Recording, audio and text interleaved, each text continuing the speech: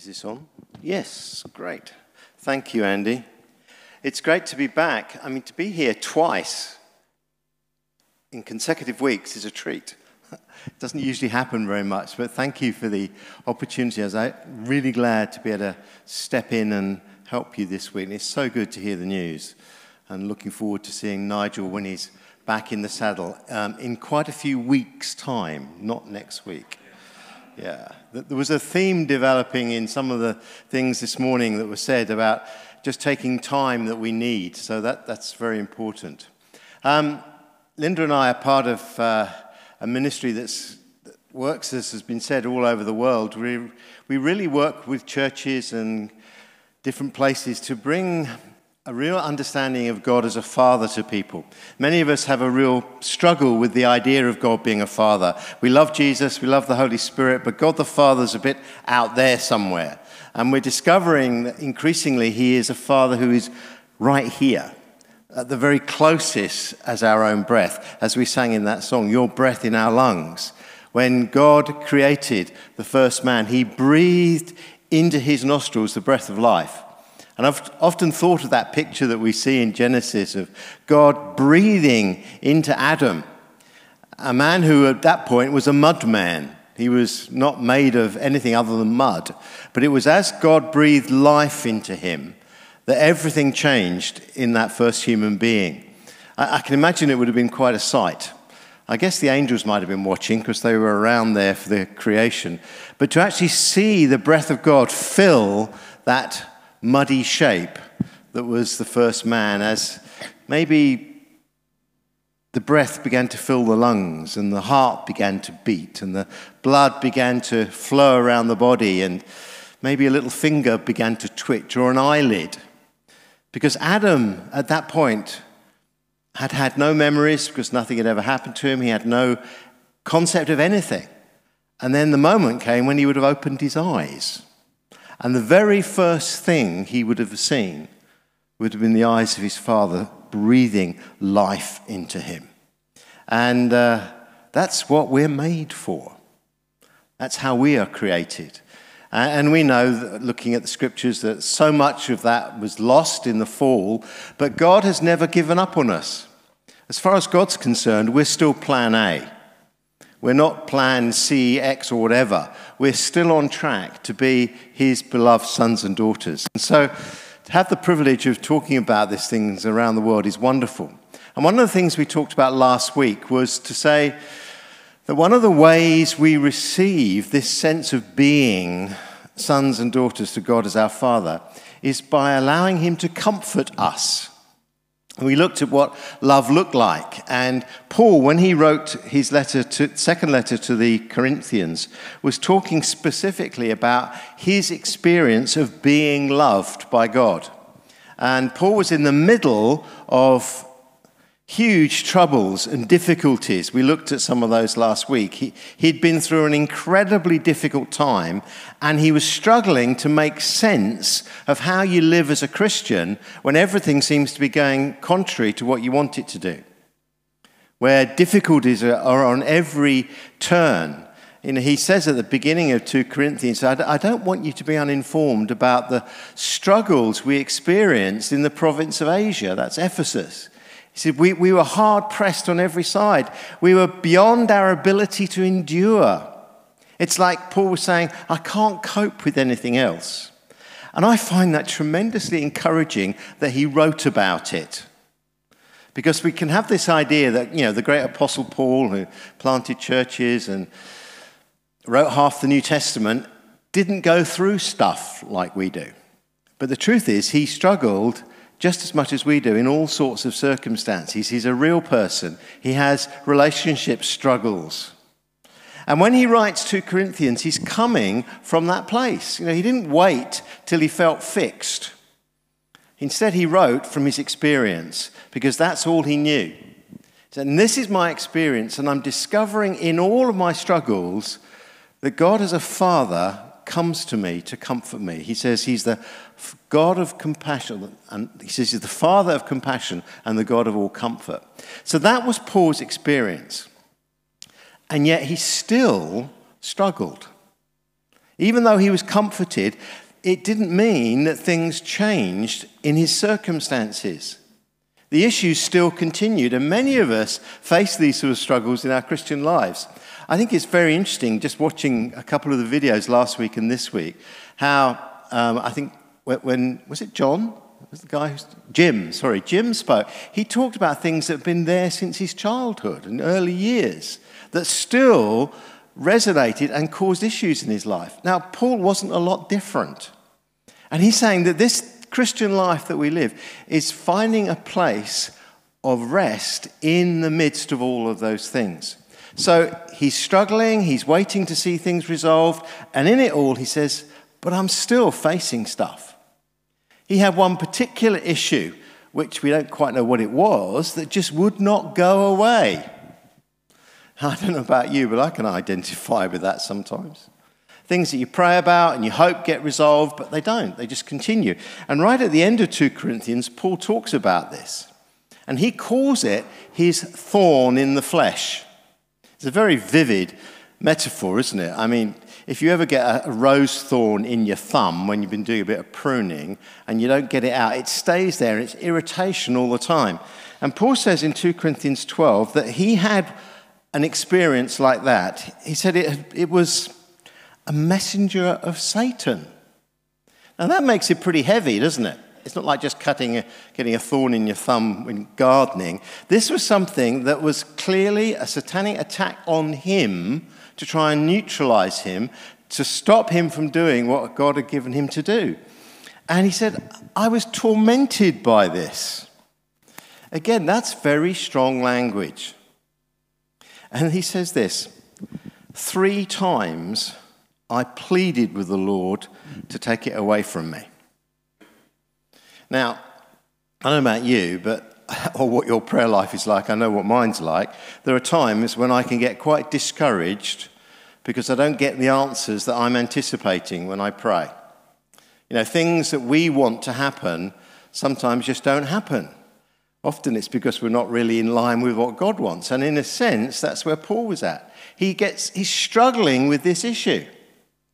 Now, if you just put that into a 21st century church context, if you had someone who came to your church who says, I've got this issue in my life that's satanic in origin, and he has all the ministry under the sun, and after 3 really good ministry sessions, still nothing's changed, would you make him a home group leader? Or an elder of the church? Or release him to do church planting? Because in a sense, that's exactly what Paul's doing. He's got this struggle going on, and yet it does not disqualify him at all from doing what God wants him to do. And he goes on to plant other churches and write other letters and parts of the New Testament after he's written this. This problem didn't go away as a result of prayerful, godly ministry. Now, that doesn't mean to say we don't need these times, because, of course, we see the benefit of this, as we've seen in Jim's video this morning. But in these circumstances, there's also a deeper mystery going on. If you read Narnia, it's a deeper magic, is one way of looking at it. There is something going on of a deeper level when we're facing things in our Christian lives. And Paul taps into it, because the answer he gets is not what he expected. He wanted God to fix it. Now, we don't know what the thorn in the flesh was for him. Now, some people have suggested it was a physical thing, because there's evidence in Paul's letters that he had struggles with his eyesight. When he writes to the Philippians on one occasion, he says, you would have given me your eyes if you could have done. When he writes his letters, he has a friend who he dictates to. So Paul doesn't physically write them himself, except in Galatians, where he says, look what large letters I use when I write in my own hand. His eyesight may have been a problem, but we don't know. There's another possibility. This could have been a person or a group of people that were his thorn in the flesh. Now that tends to land it a little closer to home for some of us, doesn't it? Because sometimes it's the people that we're involved with on a personal level that give us the biggest troubles we face and challenge us most. That there were a group of believers who followed Paul around, and their background was that they had been Pharisees in Israel before they became Christians. And their Pharisaical mindset said that to be a real Christian, you have to follow all the laws of Moses, which for Gentiles was a bit of a challenge, especially for Gentile men, because it involved a minor surgical operation, which they weren't usually expecting. So these people could have been very much a thorn in the flesh to Paul, because he'd go and plant a church, and blow me, we read in Acts, a few weeks later, these guys turn up and start telling people, no, that Paul's got it all wrong. To be a real believer, you have to do this, you have to do that, you have to keep the laws of Moses. In fact, Paul wrote his first letter ever, the letter to the Galatians, to deal with that issue. And he summarizes it beautifully in that letter. He says, to be a real believer, all you have to do is recognize you are in Christ. It's not about your works. It's not about your activity. It's not about obeying laws and rules and regulations. You are in him. And because you are in him and he is in you, there is a completely new reality. And that's what he's talking about here in this thorn of the flesh. Because when he prays, Jesus answers him and says to him, my grace is sufficient for you, for my power is made perfect in weakness. Now, we don't live in a world that thinks weakness is that good. You know, we want to have good, strong people who are dealt with all their issues and got no issues and pressing on, etc. But Paul's saying, actually, I'm still in the middle of my weakness. And I'm discovering in my weakness, my real strength comes from recognizing who God my Father is, the one who comforts him, the one who brings compassion. He says, real weakness is your greatest strength. It's such a contradiction in terms, isn't it? It's not the way the world thinks. It's kingdom thinking. That in our weakness, God comes to us and enables us to be the people we long to be. Paul goes one step further. He says, therefore I will boast all the more gladly about my weaknesses, so that the power of Christ may rest on me. That's why for Christ's sake I delight in weaknesses, in insults, in hardships, in persecutions, in difficulties. I'm not there yet. Definitely not there yet. I would really like to see some of these things sorted out.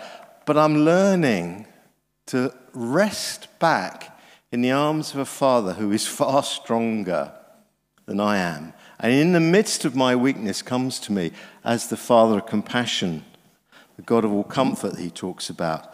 Because Paul summarizes and says, for when I am weak, then I am strong. See, this gives us permission to be weak.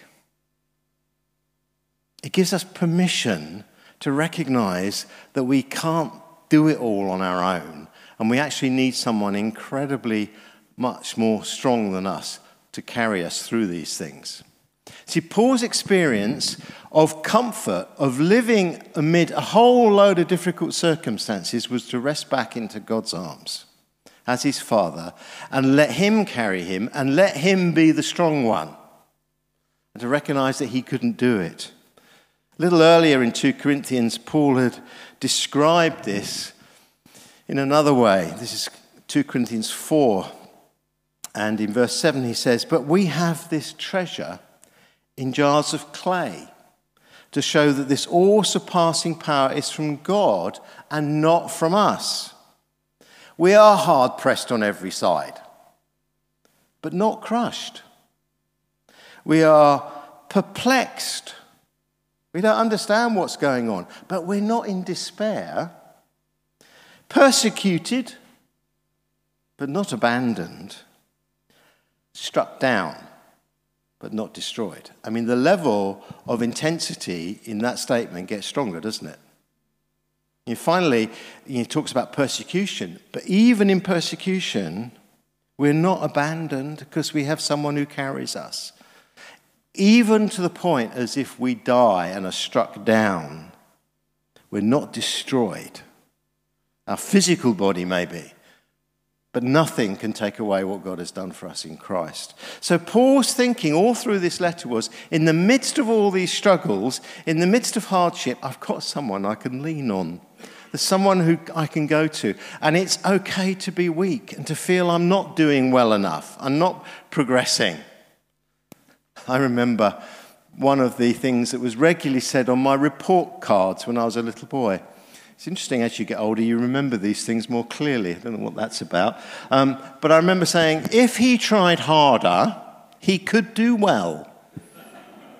You know, that's a bit of a curse when that's put on you. I don't think you're allowed to write things like that at school anymore.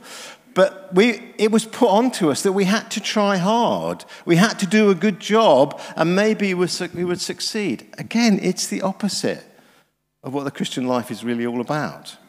And of course, the one we get all this from is from the one who says to Paul, in his crying out to him, in his weakness, he says, my strength is sufficient for you. My power is made perfect in weakness. Now, when you go on your soulful walks, those of you who are going to go, that verse that was quoted this morning is exactly what Paul was talking about. Because Jesus, when he spoke in Matthew 11, looked at this whole issue of how do you live in a place of weakness? How do you live and when all the struggles are going on in the world around you? In Matthew 11, it describes Jesus talking to his Father and praying to him. In Luke's version of this, adds a bit more detail. Luke says Jesus, filled with the Holy Spirit, talked to his Father. The expression that Luke uses is quite an unusual one because it literally means Jesus jumped for joy in the Holy Spirit. Now, I don't know how you imagine Jesus to be. We were chatting earlier about the chosen. That's helping us see him in a completely different way. But if you think Jesus is serious all the time, here you've got Jesus jumping for joy in the Holy Spirit and getting very excited about some good news. He says, I praise you, Father, Lord of heaven and earth, because you've hidden these things from the wise and learned and revealed them to little children. Yes, Father, this is your good pleasure. You know, it's like they're discussing a joke. The biggest joke of all is that they think it's all about being wise and learned and strong and all-powerful, and when you've studied enough, when you've gone there, you'll get it. No, he says. It's not like that. This is not revealed to the wise and the learned, but to little children. Because little children recognize they're weak. Little children know how to receive comfort. Little children know how to rest. It amazes me. You can lay them down, within 2 minutes they're gone. Mind you, as I get older, I'm discovering that's beginning to be the case. It's one of the joys of getting older, afternoon naps. Maybe it's because we're retreating into childish-heartedness. But Jesus says, to be like a little child, you just rest. You receive. And he said, Father, we're the only ones who know each other. You know me and I know you. And those whom you've chosen to reveal them. And I'm revealing these things to little children. People who are weak, people who are struggling, people who are not getting it all together, who haven't got their act together. You know, that's such an opposite, isn't it? Even if you do get your act together, it can still be an act. It can't be the reality. And Jesus is saying, now, come like little children, and what? And this is the quote we had earlier. This is the NIV. I do love the version you chose to read. Was it the Message? To live in the unforced rhythms of grace. Wonderful. It's not in the Greek, but anyway, that doesn't matter. What it actually said is this: come to me, all of you who are weary and burdened, and I will give you rest. Jesus is saying it's okay to feel weary, weak, burdened, and struggling. Because I'm the one who really can give you rest. Take my yoke upon you and learn from me, for I'm gentle and humble in heart, and you will find rest for your souls. For my yoke is easy and my burden is light. Trouble is, that doesn't actually sound very restful to me. He says, take my yoke upon you. Learn from me. My yoke is easy and my burden is light. Well, thank you, Jesus. You're the Son of God. I can see how it's easy for you. But in my weakness, in my struggling, I don't find it easy to take your yoke upon me. You know, we can almost whip ourselves to say we've got to carry Jesus' yoke. But he's saying, don't be too wise and learned about this. Be like a little child. What's going on here? When I was a child, I had a book of nursery rhymes, and the last one was the song that we sometimes sing at Christmas, on the 12 days of Christmas. And it has, one of the lines is about 7 maids a-milking. You know, remember that song? I'm not going to sing it, but anyway. 7 maids a-milking. In my book, there was a picture of these milkmaids with the yoke across their shoulders, with buckets.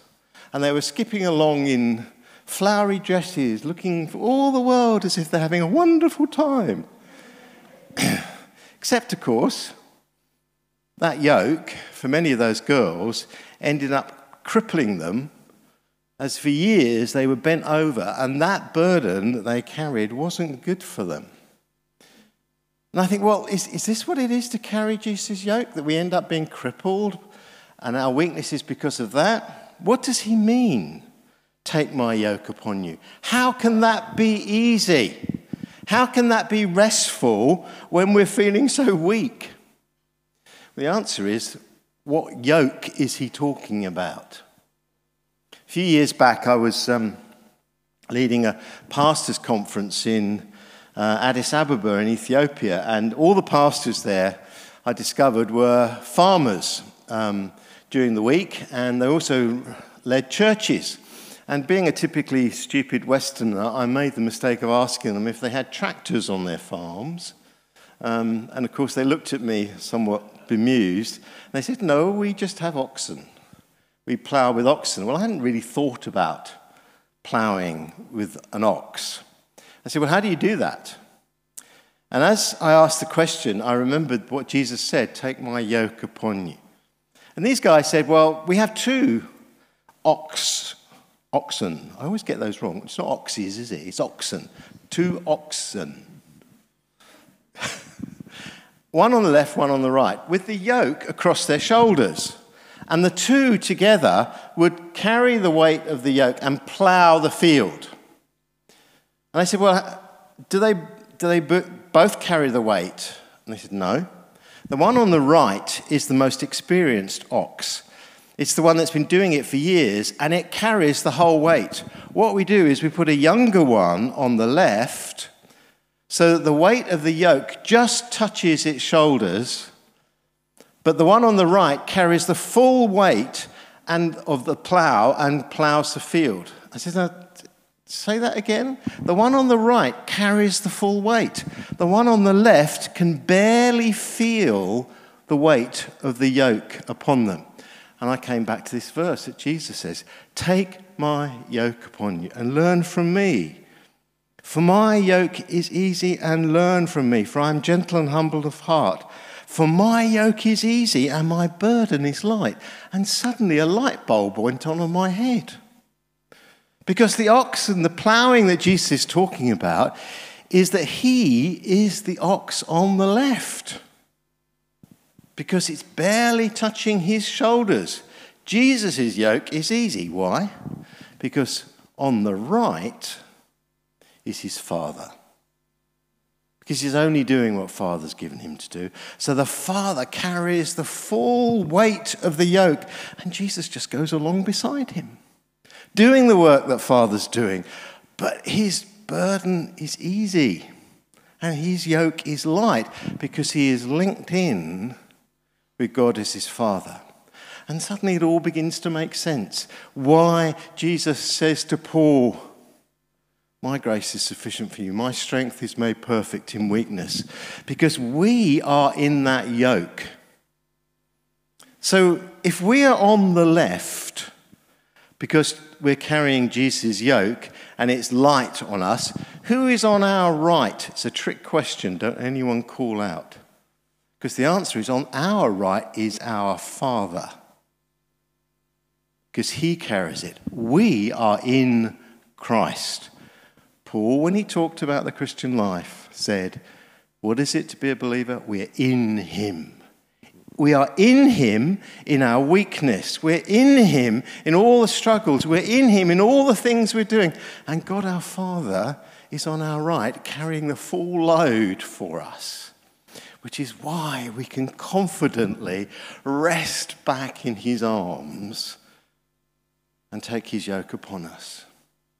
Because as Christians facing the struggles of all of life, we have one who carries us, who takes the weight from us, who allows us to be weak and takes us through and says, we have this treasure in jars of clay. We are jars of clay. We're cracked pots. We're weak. And Father says, in that I will come to you. In that I will carry you. Now, one of the things I heard in the notices today, because I was listening, was there's so much that's happening in this church that's helping people find that place of rest in their weakness. It's part of what kingdom culture is about for us as Christians, to allow ourselves that place, to say to ourselves, it's okay to need comfort. It's okay to be weak and not be able to cope with everything. You don't have to be strong. You just have to be willing to rest. To rest back in the arms of a Father, to rest in our weakness, to rest in all of our struggles and say, Father, however many times I'm going to pray this, I'm just going to trust you. Whether we get the answers that we expect or not, whether things change or whether we don't, we're just trusting God to be our Father in our weakness. See, we are comforted by Paul says, by the Father of compassion and the God of all comfort. He comes to us and comforts us in our weakness. He carries us in our weakness and allows us just to rest while he does his great work in our hearts. And at the beginning of 2 Corinthians, he said, so that we can comfort others with the comfort we ourselves have received from God. See, he doesn't do this. This isn't just to be self-indulgent. It's in order to enable us, to fill us with his comforting love so that we can carry others along with us, so that we can be his arms, as we talked about last week. In a few moments, we're going to be sharing bread and wine together, which are very clear symbols of the broken body and the shed blood of Jesus, which was broken for us in his weakness. His human body was broken so we could receive from him. So when we take communion, it's a receiving into him his life. It's affirming again that we're in him, we're in Christ, and in the midst of it all, he comes to us. It's comforting. It's encouraging to us. And we don't have to be strong, we don't have to be make it, we don't have to be super Christians. We can just be weak little boys and girls. Jesus said, come to me, all who are weary and burdened, and I will give you rest. And maybe as we come and take communion this morning, it's because we are weak and burdened and had a tough week that we come. But let him come to us in that as we take his yoke upon us. We get yoked in Christ with the Father, and we will find rest for our souls. Let's just pray together. Father, thank you that we find our true rest in you.